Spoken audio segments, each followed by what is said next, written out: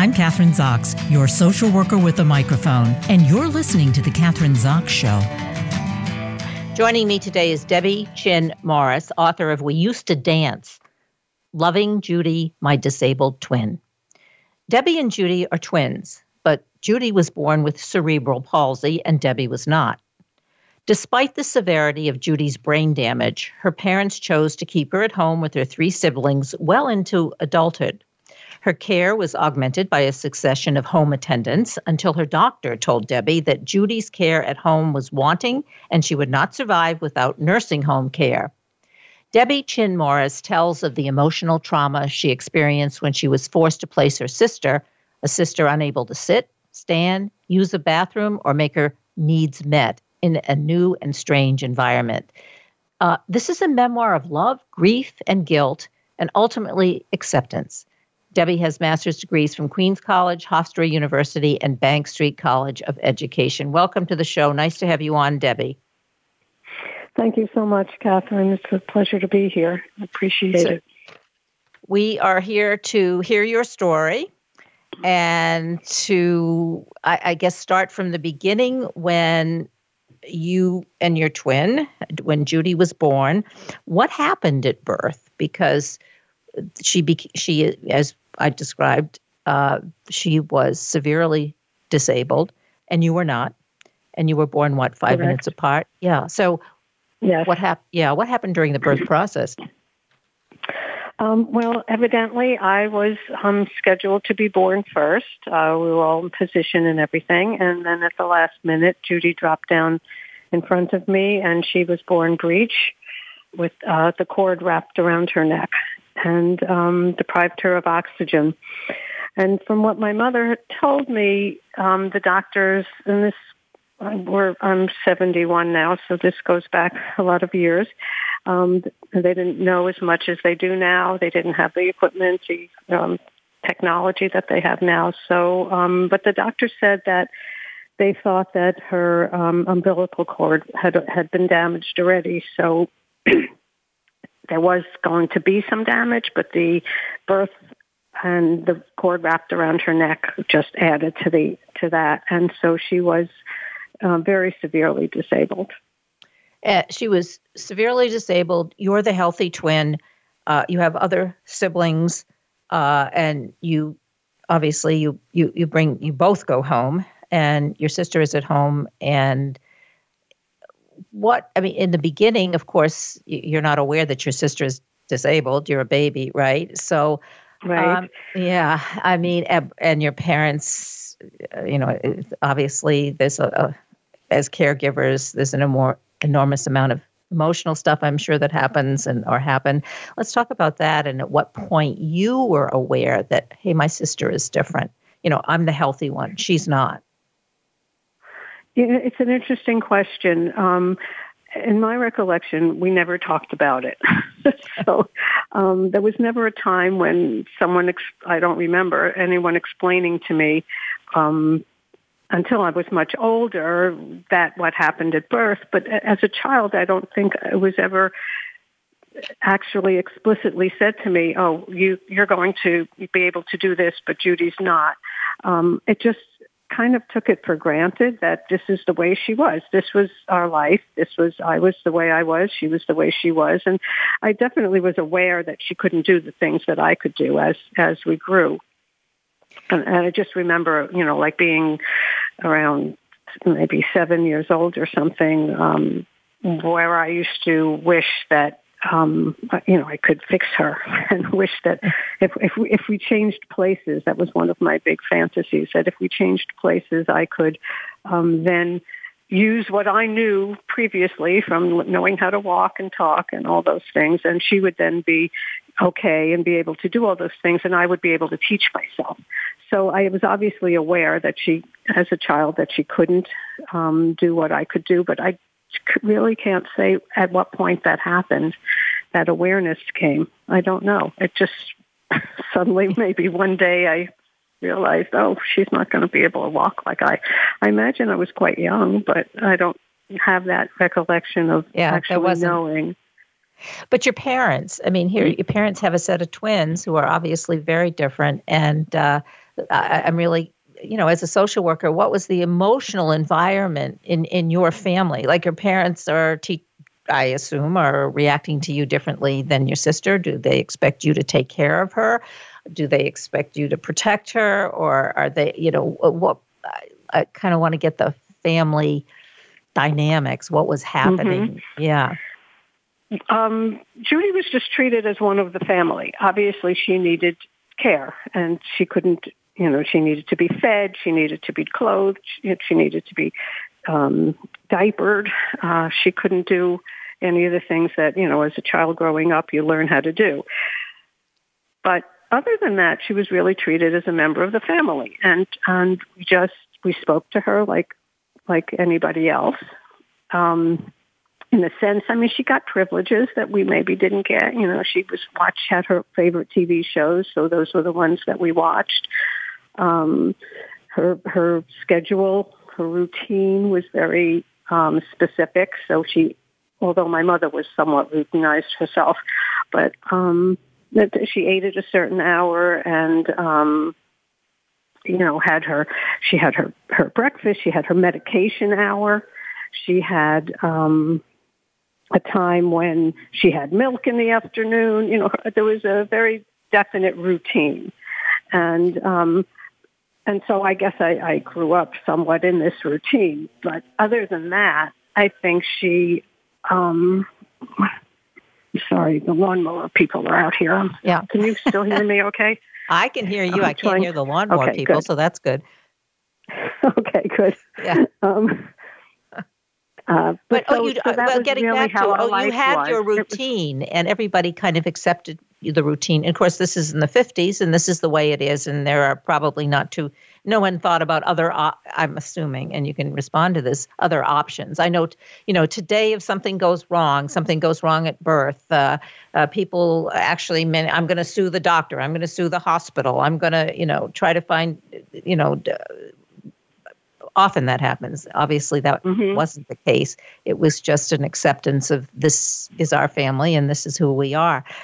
But what about your friends? I've grown up with friends who's had sometimes parents, sometimes siblings who have been disabled.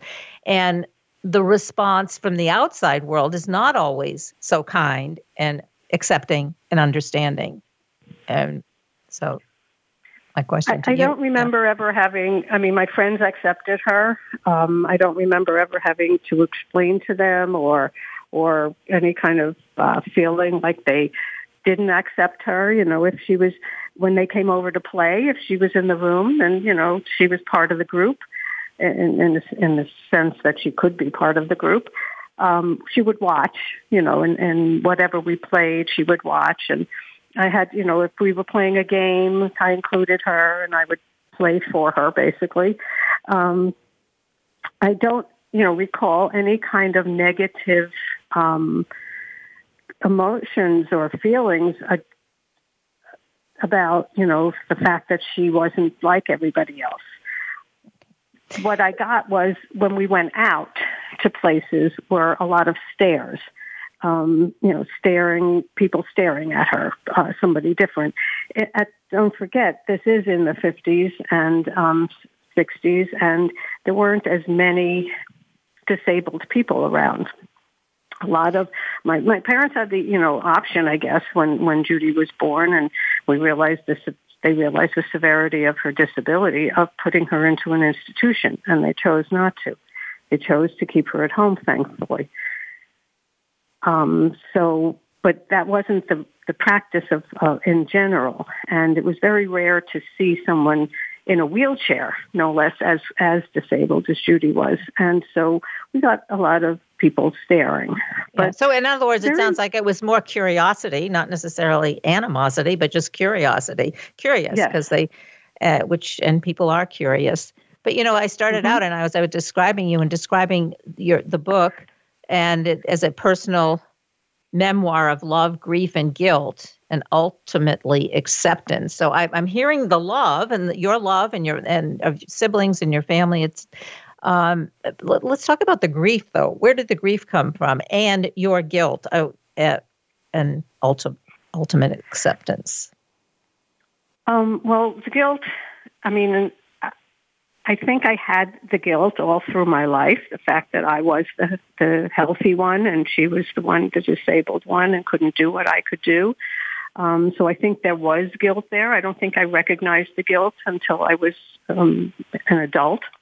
And then, I may recognize some of where my feelings came from. And also I had a lot of, I think as an adult, I looked back and said, oh, no wonder I'm so insecure because I probably didn't get the attention that I needed, that kind of thing. So it was that recognition of the impact that she had on my life, which I didn't really realize as I was growing up. The real guilt of the book came from when she had to go into a home, and I felt that I was the one doing this. I was the one who had set it up. I was the one who spoke to the doctor, and I was the one who created the situation where she no longer could be at home because I wasn't on top of things the way I might have been. I mean, my mother was living with her at home, and my mother at that point was past 90 already, and she really, I didn't recognize that my mother was not able to properly watch what was going on and oversee the attendants. And I did know that the attendants, we once had wonderful attendants, home attendants for Judy, and then they just started really not doing a very good job. And I wasn't on top of that. I want to interrupt you because you say you weren't on top of it, and you had your own family, and you were, I'm making the assumption, taking care of them, and you had your husband. What more could you have done? Truthfully, not much, probably, but that didn't help. That didn't alleviate my guilt feelings that I didn't pay as much attention, and I should have paid more attention. And so that's where a lot of the guilt came from. And I think this is a common theme. This is a common theme, especially today, because people are living longer and living at home, and more people with disabilities, and the whole issue of caregiving. So I think that's one of the reasons why your book is so important, because people are, and I'm going to use the word stuck sometimes, feeling that they have to, whether it's for a sibling or a parent, or as parents are growing older, it's a huge issue. And which obviously you've wrestled with, and you talked about your grief and your guilt, and always feeling, I think caregivers often feel like they should be doing more. And that, yes, it's true. And I really didn't have any resources at my fingertips. I just kind of winged it and did it alone, and I didn't even think I didn't have any idea where I could be looking for help. I didn't know. They didn't do any research. That was another thing that when I look back, I say maybe I could have done a little better on that front. As a matter of fact, on my website, which I'll talk about later, I put out some resources that people could go to for help with caregiving, of all kinds of caregiving.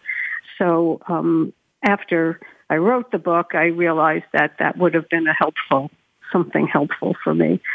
But I didn't have it at the time. And so I kind of just muddled through what needed to get done and what the day-to-day of it, feeling very, very guilty and overwhelmed by the situation, frustrated that I couldn't do more, that I couldn't control things. There was a lot of that lack of control over the situation that I had to deal with. And I'm thinking about, you're talking about the 50s and the 60s and trying to take care of your disabled sister and your family and everybody. And like today, there's so much information out there, so much support you can get online, on the net, on. And you had none of it. And yet you still, that felt guilty or feel guilty, or well, now maybe not. You have acceptance. you should have done more. And in the context of being so isolated is what I'm trying to say. Yeah. Right. But so the 50s and 60s was, growing up. But when Judy went into the home, it was already 2005. And I felt like, looking back, I felt like I should have been able to find resources. I should have been able to get some help. So I was in the dark. And part of that was growing up in that environment of not having anybody to turn to, of not knowing where to turn, of not having things at your fingertips, the way we do now on the internet. Growing up, I didn't have the internet. So even though it was 2005 and the internet was alive, I didn't really know how to use it very well. And so I think that was a piece of what was going on. Now, I know that your husband died, and I think you talk about that was kind of the impetus or the motivation for taking a look at all of what had happened to you, and even and finally thinking about writing this book. What kind of a support was he when he was alive? Yeah, he was a tremendous support. He in every way, and he's the one who really started thinking about how someday Judy's going to need to go into a home. He started the conversation that neither my mother nor I wanted to discuss, wanted to hear about, wanted to think about. We preferred living in the world of denial, where this situation was just going to be great and continue on forever. And my husband felt that obviously this wasn't going to be forever, and at some point Judy was going to need to be cared for. The home wouldn't be sufficient anymore. I mean, my mother wasn't going to live forever, and then what were we going to do? So he started talking about, we should start looking, which is where I originally found the place where Judy ended up. It was originally run by UCP, United Cerebral Palsy, and my mother and I went to look at it, and my mother was not ready to place Judy at that point. And so we didn't. But ultimately, when the time came we were forced to place her, I had that place in mind. And so he really was supportive in getting the whole process started and continuing it going. Well, this is what we need to do. This is, you have to do this, and it will be fine, and it will be okay. And he gave me a lot of emotional support in that sense. Everything's going to be okay. It's going to work out. And even though in the end he didn't think it was going so well himself, but he did give me that support. And then the support of, he would go and pick up my mother when she went, when Judy first went into the home, she lived with us for a week or so. And then she went back to her own apartment in Queens, and he would go and pick her up and bring her to the home and bring her home again, and just do a lot of that back and forth. He was a tremendous, tremendous support in that. Well, listening to his, obviously everything he did to support you emotionally and actually just physically, everything, but it really helps to have someone in the family who has a distance from the person, perhaps a further distance away from than, say, you with your sister, to give you that, to kind of motivate you to do stuff and isn't kind of bogged down in the emotional relationship that you had with your sister or that your mother had with your sister. It makes a big difference. I have a question. Yeah. What would you say to people, because, you're talking about your guilt and you should have done this, and it sounds to me like you did a whole lot, more than most people do. And given, as I say again, the context of 50s and 60s, what would you say to people? What should they do when they are in a caregiving position and they're with all these responsibilities and all the stuff in terms of where to get the support and how to kind of take a look at your feelings and examine them and not go into denial, which is kind of, I think, a common thing that many of us do. So I guess I'm saying you've been through this. Yeah. I think what helped me was actually getting some therapy and, just finding somebody to talk to, whether it's a social worker or a psychologist, somebody that you can talk to about your feelings. And it puts it into perspective. And this is what happened, with me afterwards. And this is why I was able to let go of that guilt, was that I had someone to speak to. And this goes beyond, this was after my husband had died. So that was the reason why I went into therapy. I didn't think I needed it when I was going through this with Judy. I thought nobody could understand what I was going through. I'm doing this all alone. Nobody's like Judy. She's very unique in her disability, and nobody could understand, what she was like, what I was going through, or anything like that. So I never even attempted to get any kind of help. But I think it's really important that one does get help. And so from wherever the channels that they can find, and there's a lot of resources online that they can find. There's a lot of organizations that help with caregivers. And just to have somebody to talk about it with allowed me to realize that, I did do the best job I could. And I did everything I could do. And so I was able to let go of the guilt that I had. We had no real choices, and that was another thing that I think it helped me with, to realize that sometimes you're just not in control of situations, and you have to do the best you can.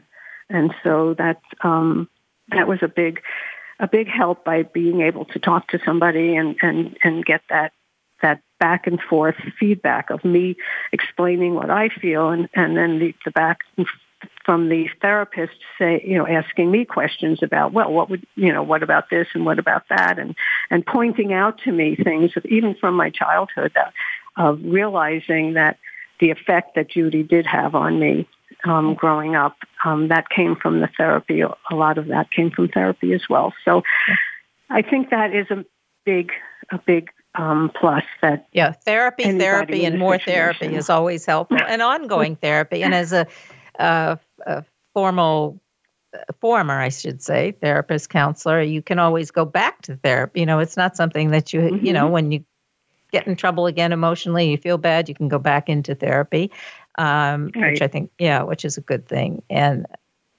what about the fact that you were a daughter? Like daughters say, do you think that because you were a daughter that more was expected? I mean, I know you were a twin, but also as a daughter expected to do more, to help out more than, say, any of the siblings, the male siblings in your family?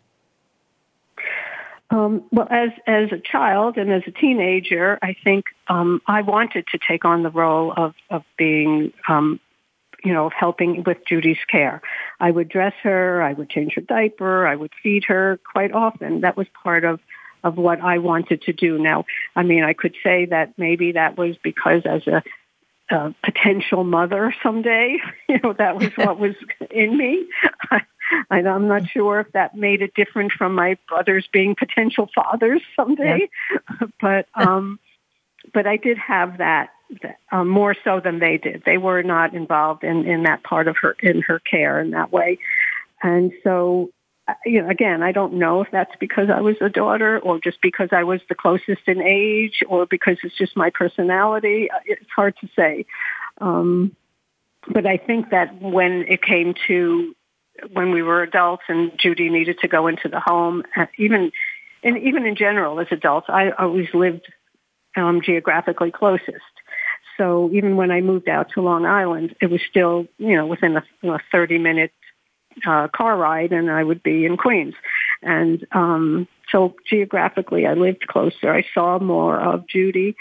And so when it came time when she ended up in the home, it kind of like became my responsibility, and I took it on as my responsibility more so. I always conferred with my brothers and my mother on any kind of big decisions that needed to be made, but basically I was the one who really took charge of the care, and I think that again it fell on me partly because I was geographically closest, partly because I am the daughter. I think that is a part of it, and I think partly because I was her twin, and so we were the closest. We had the closest relationship. We only have a few minutes left, but I just kind of want to comment. It would seem to me that with all the experience you had with your sister, that you have 3 sons and a granddaughter. With all your experience, you must be fabulous at it. I mean, you really got a lot of training for motherhood and grandmotherhood, I would assume. Yeah. I guess so. I was also an early childhood teacher, so I have a lot of experience with little kids. They're my favorite age, little ones. Yeah. But unfortunately, I don't get to see my granddaughter as often as I would like because they live in Washington, D.C., and I live in Westchester County, New York. So, but I try. You try. Well, it's been great talking to you today, and it is a really compelling story, I should say. And I think it would be very helpful, obviously, to many people who will find themselves in similar situations that you found yourself in. And so I have been talking to Debbie Chein Morris, and she is the author of We Used to Dance, Loving Judy, My Disabled Twin. So tell us, where do we go, what websites to go to get more information about the book and about you? Okay, so my website is Debbie Chein, pronounced Chein, by the way, Debbie Chein Morris, Chein. And that's okay. And I've been pronouncing it Chein the whole way. Yes, Chein, Very, very common for people to not know how to pronounce. But it's spelled DebbieCheinMorris.com. And you can find information about the book, information about myself, and information, some resources, some books, and some websites that you can go to if you need some help with caregiving. Great. Thanks so much for being on the show today. Great information. Thank you. We all really appreciate it. Thank you so much for having me. It was a pleasure. I'm Kathryn Zox, your social worker with a microphone, and you've been listening to The Kathryn Zox Show.